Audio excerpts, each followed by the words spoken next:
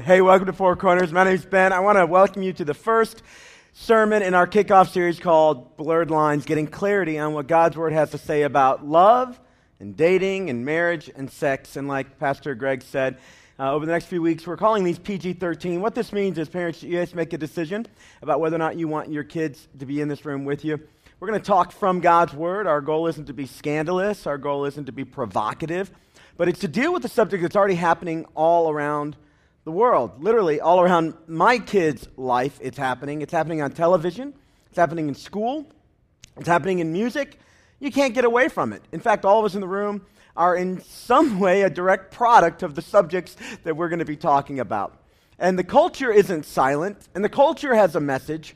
And we do around here what we always do. We're going to do what we always do, which is open up God's Word and get clarity.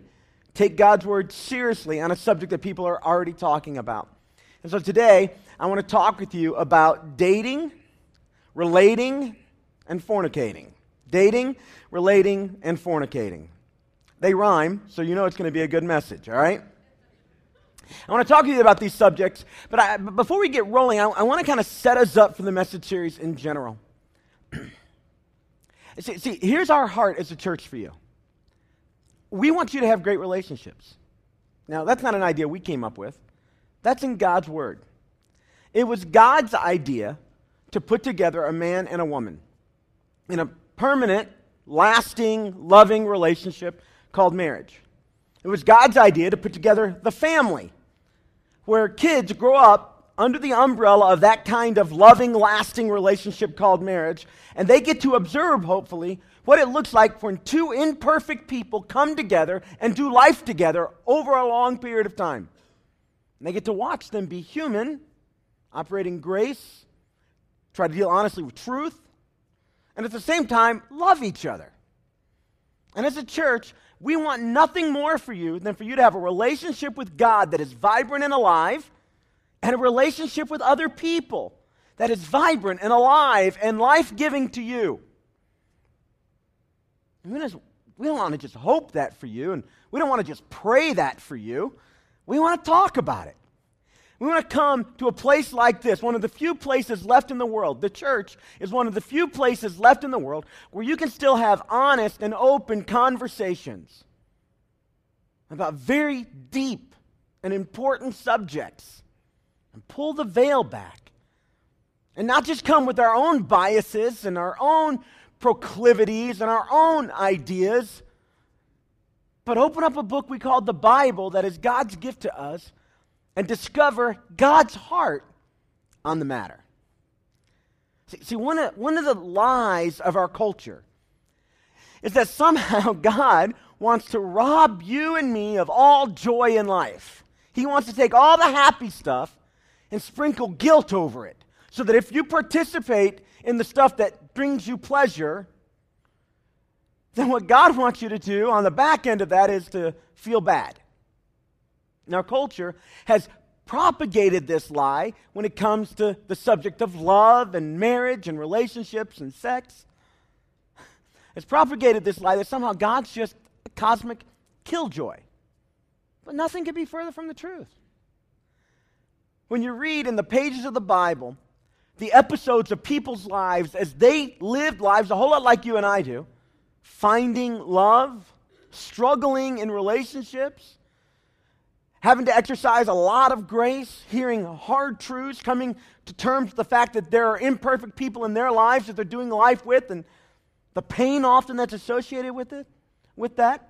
When you read those stories in the Bible, there becomes an overarching theme that it gets more and more clear as you read, that the God behind these stories wants our relationships to be loving and life-giving and happiness-producing, lots of laughter and joy.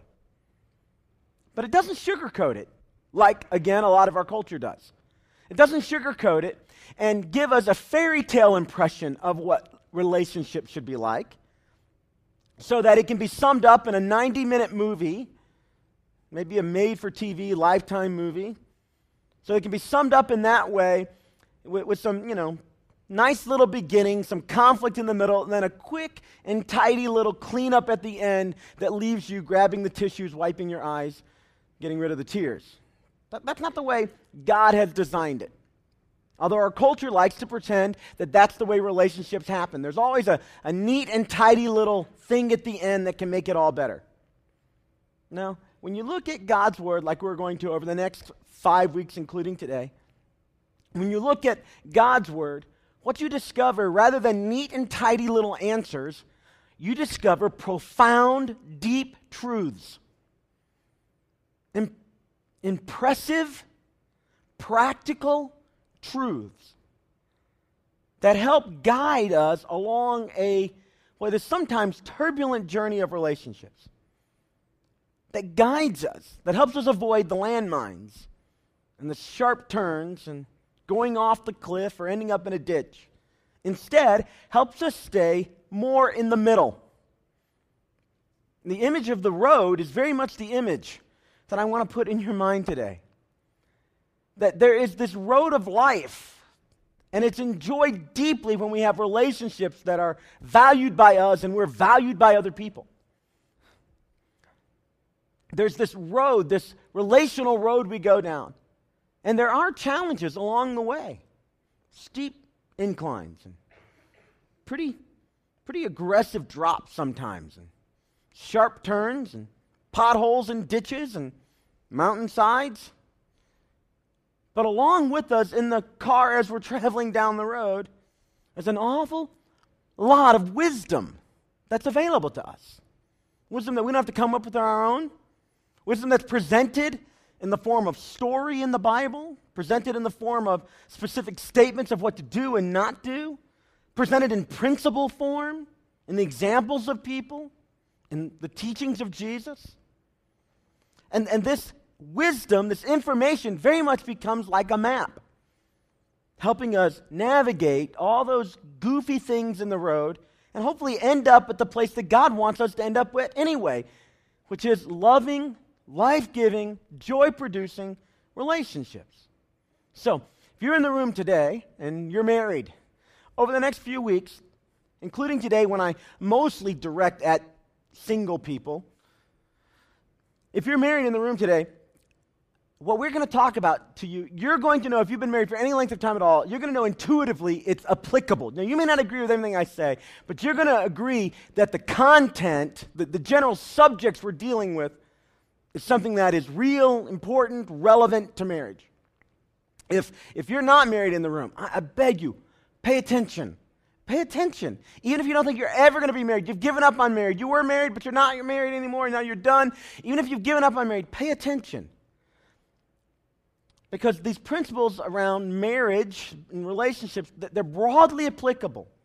Not just to the marriage, but to friendships and to brother and sister relationships and relationships to your parents. Relational principles are just that. They're broadly applicable. And if you listen, I think, with an open heart, no matter where you are in the marriage scale, if you listen with an open heart, I think what you're going to discover from God's Word is some food for thought. At least I hope we do that, give you some food for thought. But beyond that, I think you might get some clarity to see the road better, to help you navigate better, to move forward in a more clear and direct way. So with that said, what I want to start with is I want to start talking a little bit about dating. And I want to share with you a myth that I've observed as a pastor and as a high school teacher that is propagated and widely believed. It's not true, although you see this message everywhere. And it goes something like this.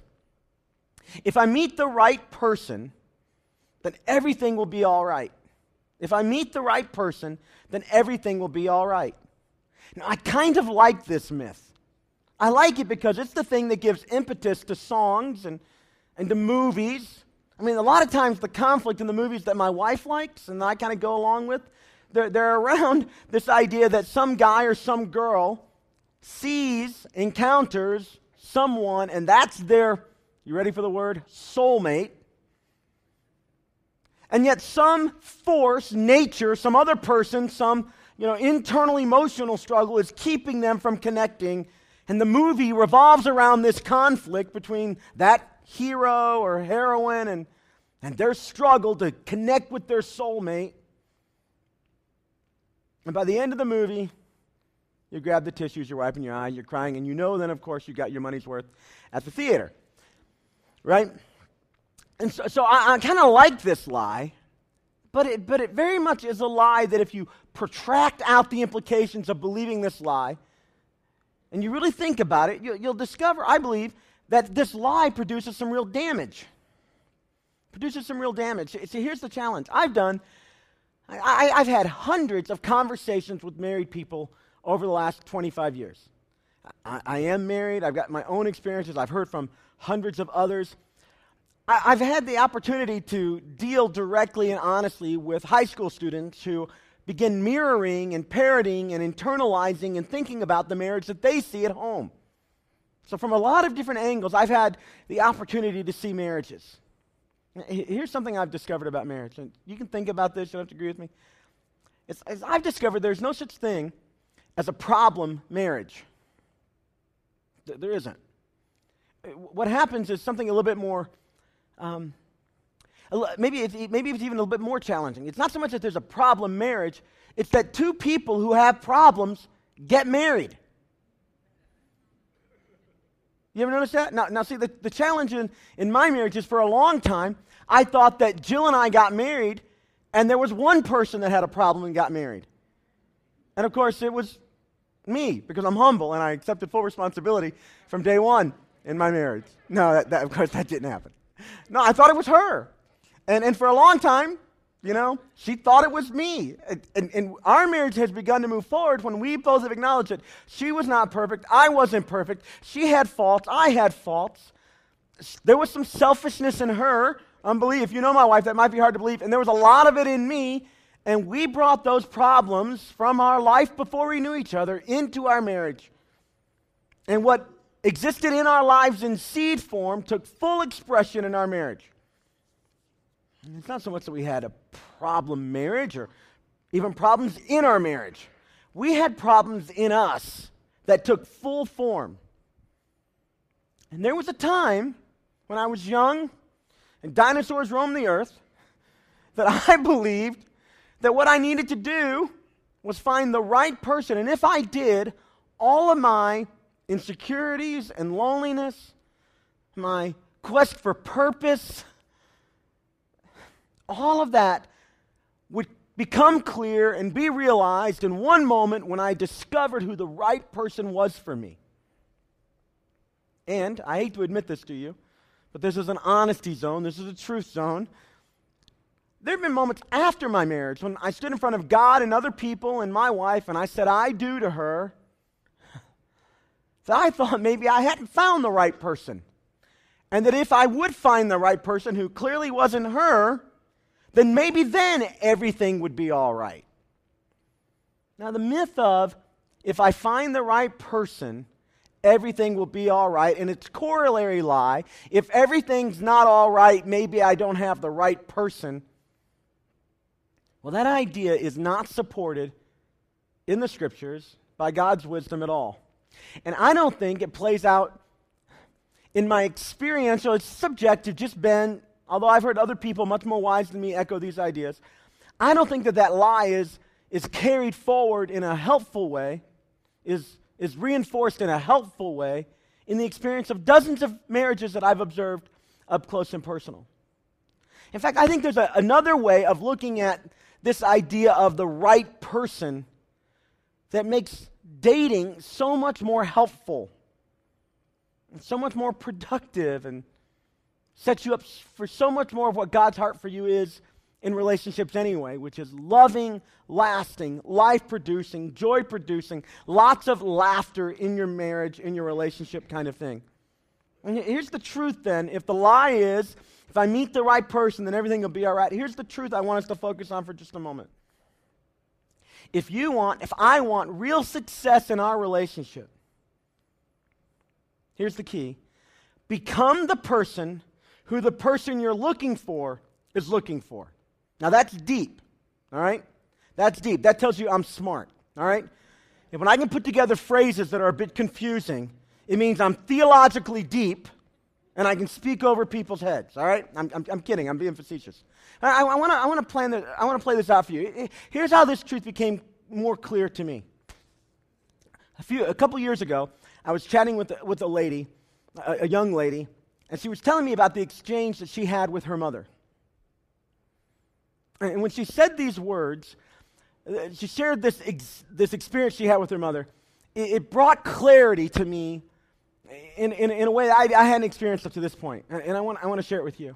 She said that she came home one day from a particularly ugly date. It wasn't good. It was a waste of time, and she didn't enjoy it. And she was talking with her mom. She was like, why do I always seem to end up with the loser, right? Why do I always seem to end up with the bonehead? And so her mom just kind of listened to her talk a little bit about the challenges she had had over the last several years trying to find the right guy and date the right guy, and in her case, hopefully marry the right guy. And one of those poignant moments that moms know how to do so well, dads, at least I tend to mess these moments up. Mom spoke some truth into this girl's life that at first blush is going to sound very painful and difficult to hear. But when these words were spoken in love, these truthful words were spoken in love, it's like the scales, the blinders fell off the girl, and she saw for the first time a truth that had, to this point, been elusive to her. Here's what her mom said to her. Honey, the kind of guy you're looking for isn't looking for a girl like you. The kind of guy you're looking for is never going to come your way with the way you're acting and carrying on and engaging your dating relationship. The guy you're looking for isn't looking for a girl like you. So when the girl's telling me this story, I went, whoa, Mom of the Year. Ugh, painful to hear that. I mean, can you imagine your mom saying to you, the person you're looking for isn't looking for a person like you? So I said to her what I often say to a person when I don't know what else to say. Well, what do you think about that? Because I didn't know what to say, and so what do you think about that? I learned that in counseling class somewhere. And she said, well here's the thing, Ben. She said, it hit me for the first time that I have a responsibility if I want this kind of person. And so she unpacked it. We'll unpack it in just a minute, the kind of person she really wanted, not like the people she was actually engaging with. If I want a person like that, then there's a responsibility on me to carry myself in such a way that I'm more likely to attract a person like that. And I realized, she said, imagine the clarity and the self-honesty here. I realized that the way I had been carrying myself, the way I'd been talking, communicating, engaging, I was never going to attract the kind of person that deep down I really wanted to have. I really wanted to have a relationship. The kind of person that I really wanted to engage. And as she's sharing with me this story, my mind raced back to an episode in my own life when my youth pastor said to me, what kind of woman do you want, Ben? I wasn't married. I was 13, 14, 15 years old. What kind of woman do you want ultimately to end up with?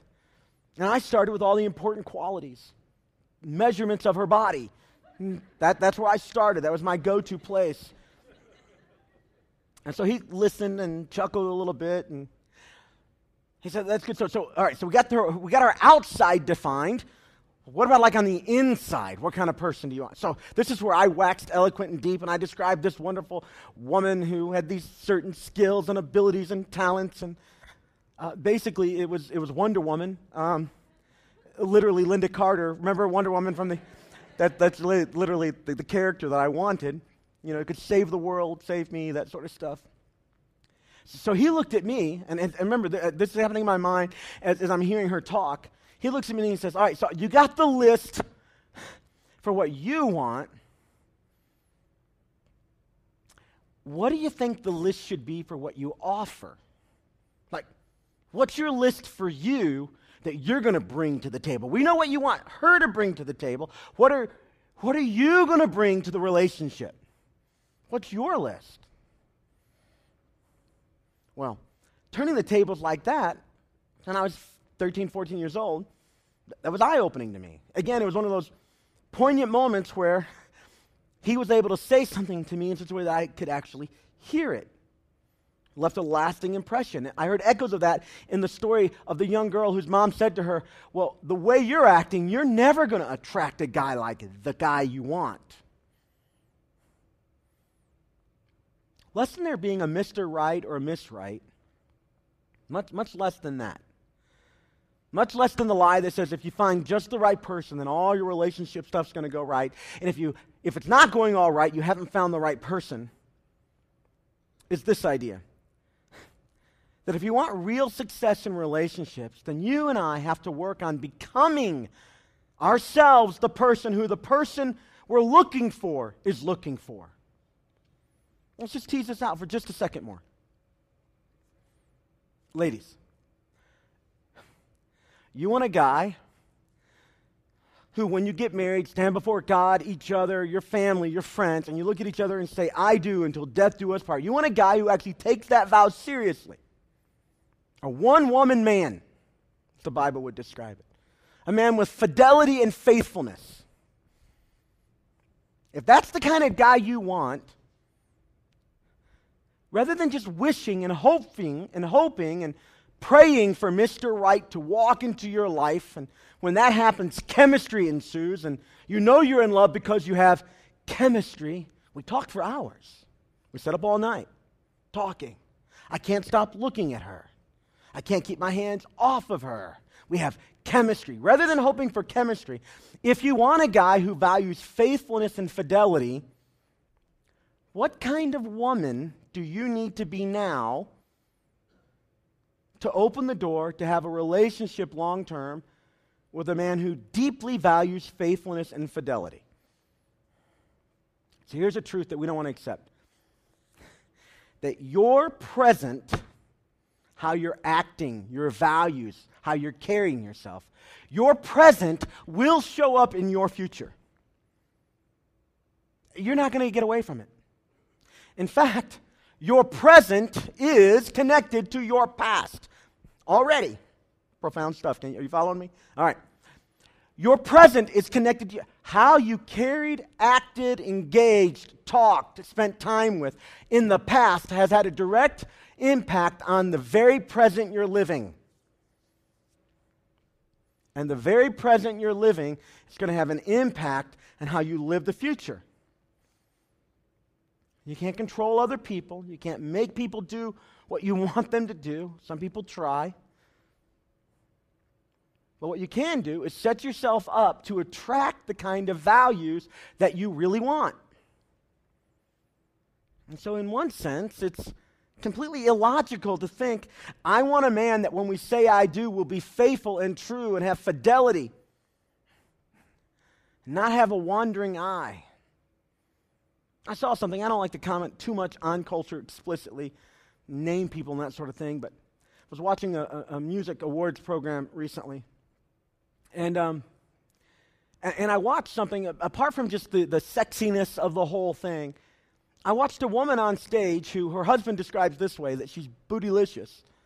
I watched her gyrate and move on stage on a chair, while her husband and a couple 100 million people looked upon her activity, and I saw him like beaming with pride.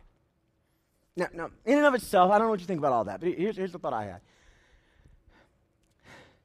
Here's a guy who's married to this woman, and he has put her, and she has put herself on display for the entire world to see. Not just her talent, and not just her formeliness, but a very sexualized presentation of her, and the beaming face that he had, and the pride that he had in her, was this eroticness that she was displaying for the entire world to see. I don't know what their marriage is going to be like long term.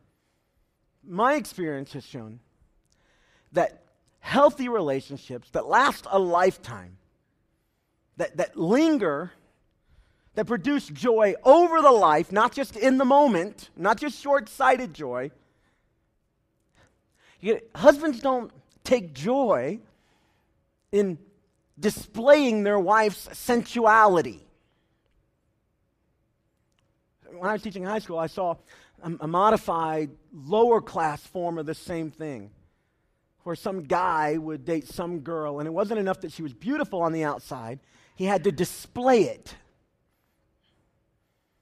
And it was as if she was less important as a person, as an individual, as a mind, as a person with a soul, than she was important, because somehow she said of him, and he was able to say of himself when he displayed her, that he had the ability to attract that kind of hotness, and isn't he awesome, and every guy wants to be him.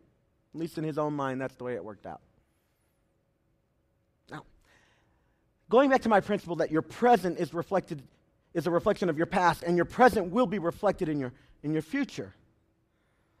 I don't know how this is going to play out, and I'm not wishing a bad relational mess on anybody, but I wonder how that relationship that I saw, what should have been bedroom activity at best, displayed in front of a couple 100 million people, I wonder how long it's going to be till somebody else comes along with the right moves.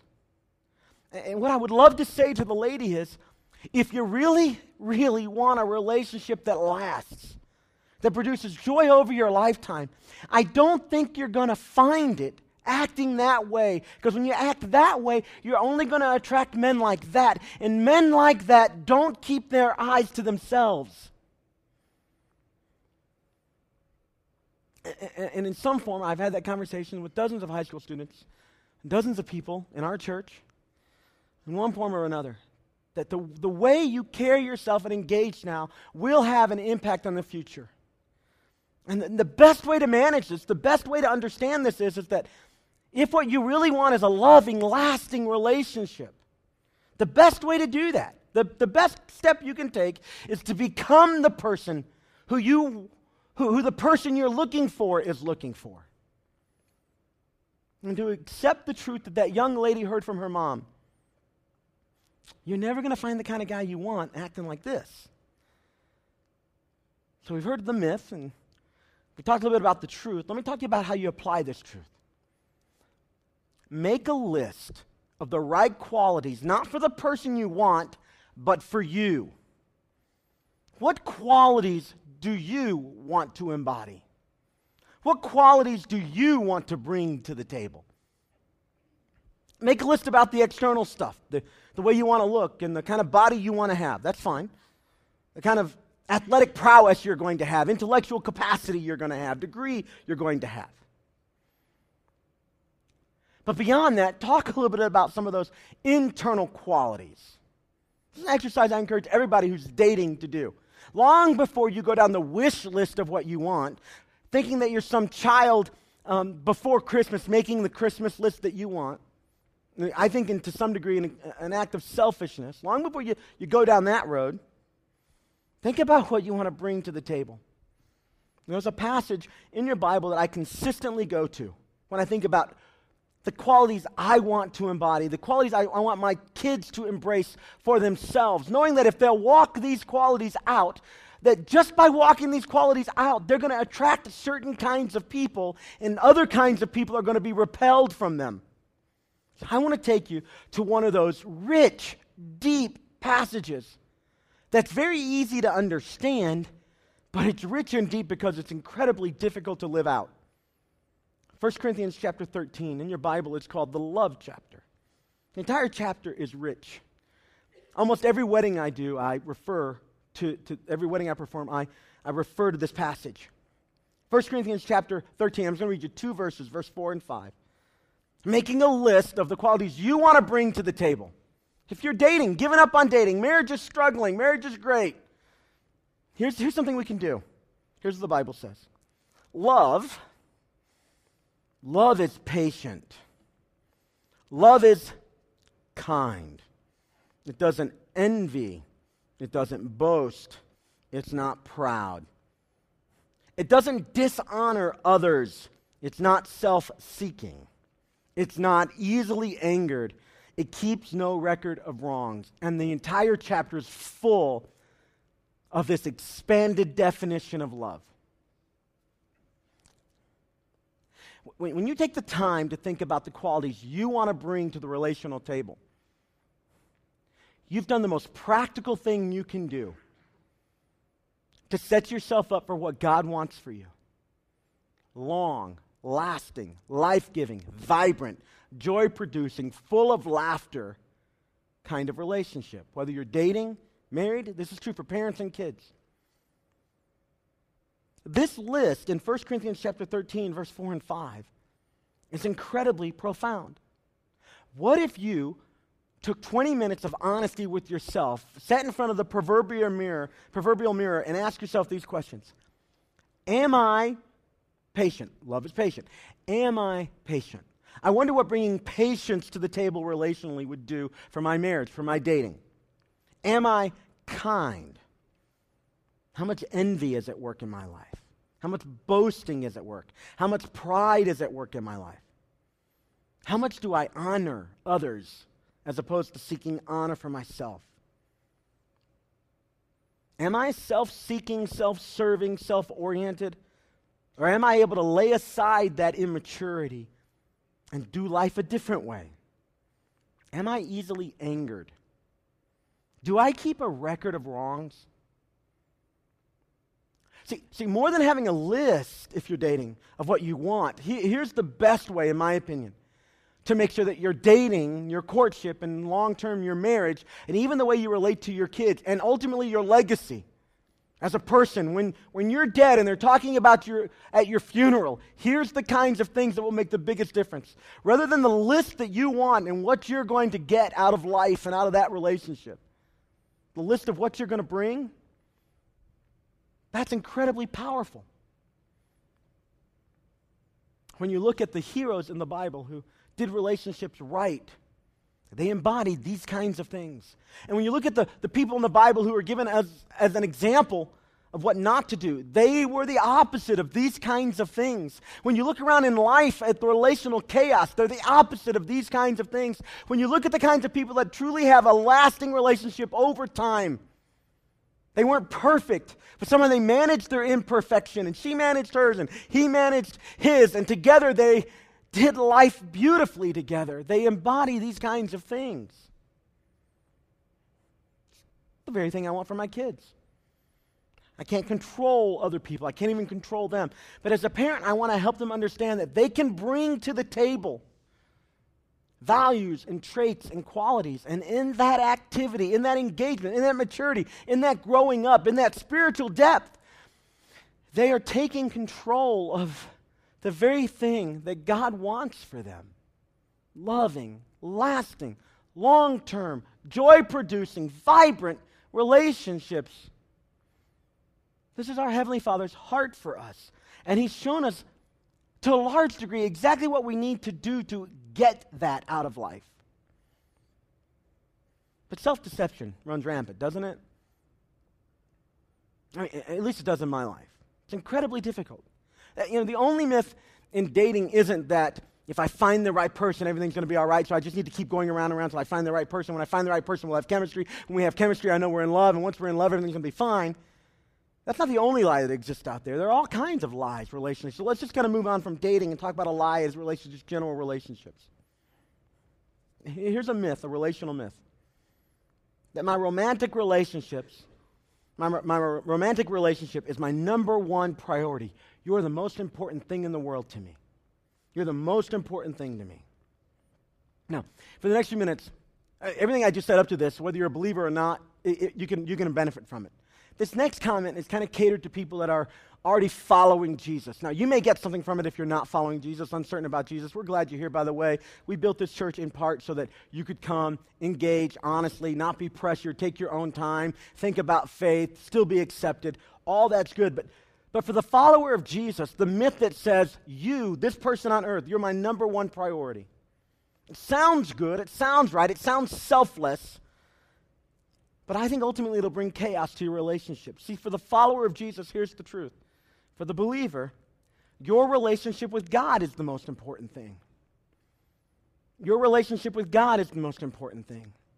I want to make another statement about marriage. You don't have to agree with me. It's just my subjective experience. When I have discovered and encountered and talked with people about their marriage problems, the problems in their marriage, the problems in themselves that they brought to their marriage, most of the time, maybe not every time, but most of the time, what's at the core of their marriage difficulty isn't a marriage difficulty. It's a spiritual problem. Most of the time, their priorities are out of whack. When Jill and I have veered off course, 9 times out of 10, it isn't because we just had some miscommunication thing going on. That happens sometimes. It wasn't just because we were like 2 ships in the night, busy and passing and not even... Well, it happened a little bit. Most of the time, at the core of our marriage issues was a spiritual problem. And she needed to pray. And I did too. I needed to pray too. We needed to take seriously our relationship with God. And I see young couples, dating couples, early marriage, they're consumed with that other person. And I get it. I don't even know that that's wrong. I just know that if for the believer, if the first priority in your life isn't Jesus, you project that out, project that out over the next decade of your life with Jesus not being first in your life. And it begins to do something on the inside. It begins to mess up other priorities. And other things begin to creep into your life that bring chaos, not just to your heart, not just to your spirit, but even to your relationships. See, if you're a follower of Jesus in the room, that girl isn't the most important thing in your life. Or at least she shouldn't be. And he isn't the most important thing. And when you compromise the most important thing, your relationship with Jesus, for him or for her, you're headed for chaos. God's dream of a vibrant, lasting, loving, joy-producing, full of laughter kind of relationship for you is not going to be realized. It's going to be elusive, always past your reach. Because for the believer, putting Jesus first. So in my marriage, in my life, the way it's supposed to look is God, my wife, my kids, and everything else. And anytime I get those things out of sorts, I lose priority, I get internal chaos. And it will just be a matter of time until that internal chaos begins to manifest on the outside. No matter what relationship you're in, here's a good way to think about, a kind of good, again, proverbial mirror to engage yourself with. Who really is the number one in your life? For some of us, if we were honest, here's what we'd have to say. I'm number one in my life. The truth is, if I look at my actions, behavior, my words, I'm number one. That's when I ask you in pure Dr. Phil kind of ways, how's that going for you? You want to know how it's going for you? Ask your best friend. Ask your mom. Ask your dad. Ask your brother. Ask your sister. Do you see a lot of selfishness in me? Or it's that guy or it's that girl. And that may be fully satisfying for you now. But for the follower of Jesus, I just submit to you that long term, that's not going to work. So what do you do? What do you do here? So here's a way we can begin to apply the truth I'm talking about. It's going to sound a little radical for some folks, but what if you committed to 21 days of prayer, beginning today, with this one sentence prayer every day? God, today show me what I need to do to make you the number one priority in my life. And give me the courage to change what I need to change. What if in the next 21 days, every day you got up, and in the first couple hours of your morning, you said this prayer, God, today show me what I need to do to make you the number one priority in my life. For some of you who are following Jesus and your relational life is a mess, and there's always drama and always chaos, can I just be honest with you? Here's what's wrong. Jesus isn't number one for you. He is, or she is, or that thing is.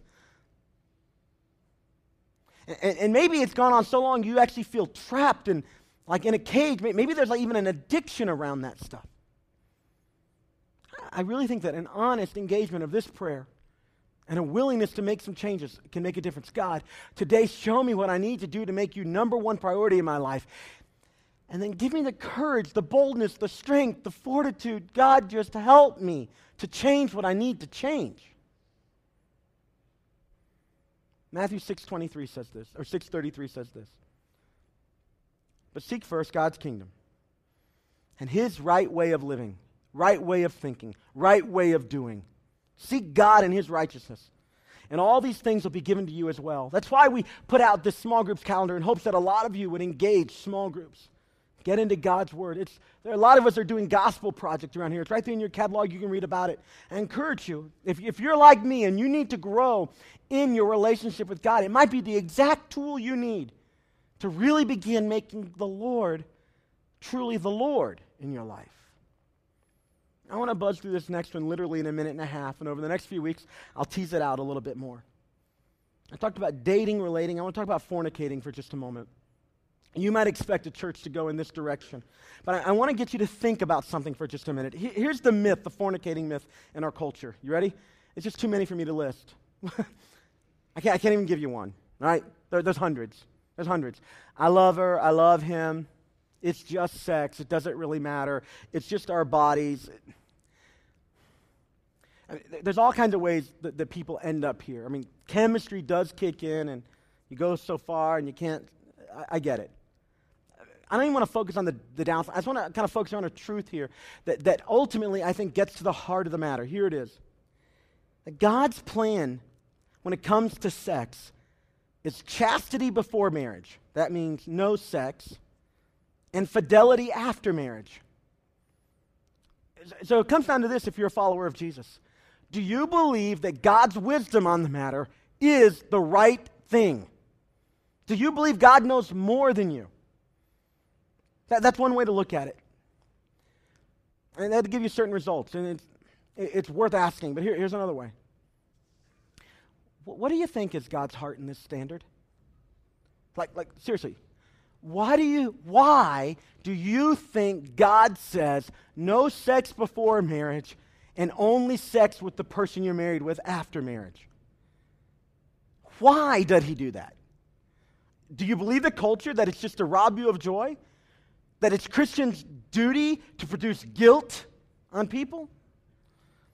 Or could it be that the heart of God on the matter is that he wants you to have loving, lasting, lifelong relationships that produce joy over the span of your lifetime, not just in your moment, and he knows that sex has a profound way of getting in there and messing up that dream that he has for you. And in hopes that you could live the dream he has for you, he gives you a very clear standard. No before, and afterwards, only with one. Rather than convincing you this is right today, I want you to think about why he would say that. And I want to offer one truth for some folks that are maybe struggling with this that aren't married. What if you just thought about this for just a moment as a way of applying this truth, that God's standard is clear? What if you quit dating for 6 months? And by dating, I mean all that goes along with it, all the stuff that you might be doing in the dating. And you take 6 months to set firmly your personal boundaries and to grow deeper as a person and deeper as a believer. There's a passage in the Bible in 1 Timothy where Paul writes to this young pastor telling him how to interact with people. And there's a line in there that caught my eye this week. I want to share it with you. So he says, in all the dealings in the church, Timothy, you young single guy, you pastor, you young single pastor. That sounds like a problem for me right there to begin with. So Paul must have thought so too. So he writes Timothy 2 letters and says, don't screw this up, all right? He says, here's Timothy. Don't rebuke an older man harshly. So somebody that's older than you, don't be harsh with them. When they need corrected, you're younger, you be gentle, all right? But exhort him as if he were your father. Then he says, and then treat the younger men, people like you, treat them like your brother. Treat the older women with the respect you'd show a mom. But here's the principle. And treat younger women as sisters with absolute purity. Timothy as a pastor. Now he's talking to a pastor, but I think there's a broader principle here. Men, treat the women as your sister with absolute purity. Not as a trophy, not as a girl to display on a stage for 200 million people to view. And if it's not that selfish, not even as your own conquest, not even as your own anything, as your sister, and have the purest heart towards her. If this is a struggle for you, men, or let's flip it around for women, if purity is a struggle for you, What if you just took 6 months and you said, I'm stopping, and I want to think through, I want to consider what I need to do here. I want to grow my own boundaries more clearly. I'm tired of the chaos that breaking this standard is doing.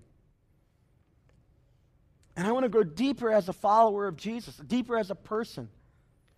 Get rid of the clutter that sex and sexuality has brought in. These are just 3 myths, 3 truths, 3 applications I want you to think about. Over the next few weeks, we're going to dive down deep into many of them. We're going to open up longer passages where we think about what God's Word has to say. And I know that some of you, just in the little bit that we've talked about today, if you were to apply it to your life, it may take a while, but God's dream for you of loving, lasting relationship that lasts a lifetime, that produces joy over the span of your life, not just in a moment, it's going to be more of a possibility. It's going to be more in your grasp. The challenge is how are you going to apply? How are you going to apply? Around here, we don't like to just hear God's truth. We like to actually move forward with it. So we use our Connect card. In fact, would you go ahead and grab that thing out that Pastors Matt and Greg had you fill out earlier, your Connect card? We're going to take a few steps together. I spoke in my message about those that are in a relationship with Jesus and those that aren't. And I hope that no matter where you are in the spiritual spectrum, you've got something out of today and something that will help you ultimately, I believe, experience God's heart for you. But my primary agenda for you today, if I have one, comes from my desire that you have a relationship with Jesus, where He forgives your sin and becomes the leader of your life. So next step A, every week for us, right there on the front of the card, looks like this, and I'm accepting Jesus as my Lord and Savior for the very first time. You know, churches are known for talking about sex, but at the end of the day, it's not even really about that. It's about what place does Jesus have in your life. And if that's not right, apart from everything else, I'd like to give you an opportunity to make that right today. To look up to the heavens, if you will, and say to God, you know, you're the Lord of the universe, but you've not been Lord of my life, and I'd like to change that today. The Bible makes it very clear how you do that. Long before you start making changes in your life, you just acknowledge, I'm not perfect, I'm a sinner. That's what the Bible calls you. And I'd like Jesus to forgive my sin. And I'm going to put my faith in Him. I'm going to trust Him to become the leader of my life. If you want to do that, why don't you check the box? In a moment, we're going to pray. I'm going to give you a chance to make things right with God. And just acknowledge, I'm a sinner. God, forgive me. Become the leader of my life. Or how about next step B? You want to get baptized and go public with your faith? That's the beginning of your relationship. It's one of the first steps you take after you begin a relationship with Jesus. It doesn't mean you've got it all figured out or that your relationships are all good or that you're completely pure. It just means that you are beginning out fresh and clean with Jesus. Or how about next step C? You want to join a small group? Put the number of the small group right from the catalog, right there on the thing, on the Connect card, and somebody in our team will communicate with you, connect with you about that. And it's a one-step sign-up, very easy to do. Or how about next step D? I'm going to do my best to attend all 5 weeks of Blurred Lines. I said do your best. You may not be able to make them all, but if you can, go ahead and commit, and let's engage this topic no matter where you are. Let's engage it deeply and honestly with an open heart, willing to hear what God's Word has to say about something that impacts all of our lives. Or how about next step B, kind of a long one for us here. I love someone who would benefit from getting clarity on love, sex, dating, and marriage. And I'm going to invite him or her to join me next week, next Sunday, for week 2 of Blurred Lines. Hey, let's pray about what we talked about today, and then we'll close out our service together. Heavenly Father, thank you so much for your grace and mercy. God, we're talking about a subject today that has brought a lot of shame and guilt and condemnation, and yet that's not your heart. Your heart is for us to be free. Your heart is for us to have joy over our lifetime. Your heart is for us to have loving, lasting, life-giving relationships. God, I pray as a church, as we go over the next few weeks, you would help us stay attuned to your heart. And you give us clarity. And you would give us boldness to change what we need to change. God, right now I lift up those people that are accepting you as their Lord and Savior for the very first time. They're acknowledging that they're a sinner. They're asking you to cover their sin and lead their lives. God, I pray for each person that knows someone that needs to come and engage this topic that would benefit from hearing your heart on the matters of love, sex, marriage, and dating. God, I pray all this in the name of Jesus, the strong Son of God. Amen. Amen.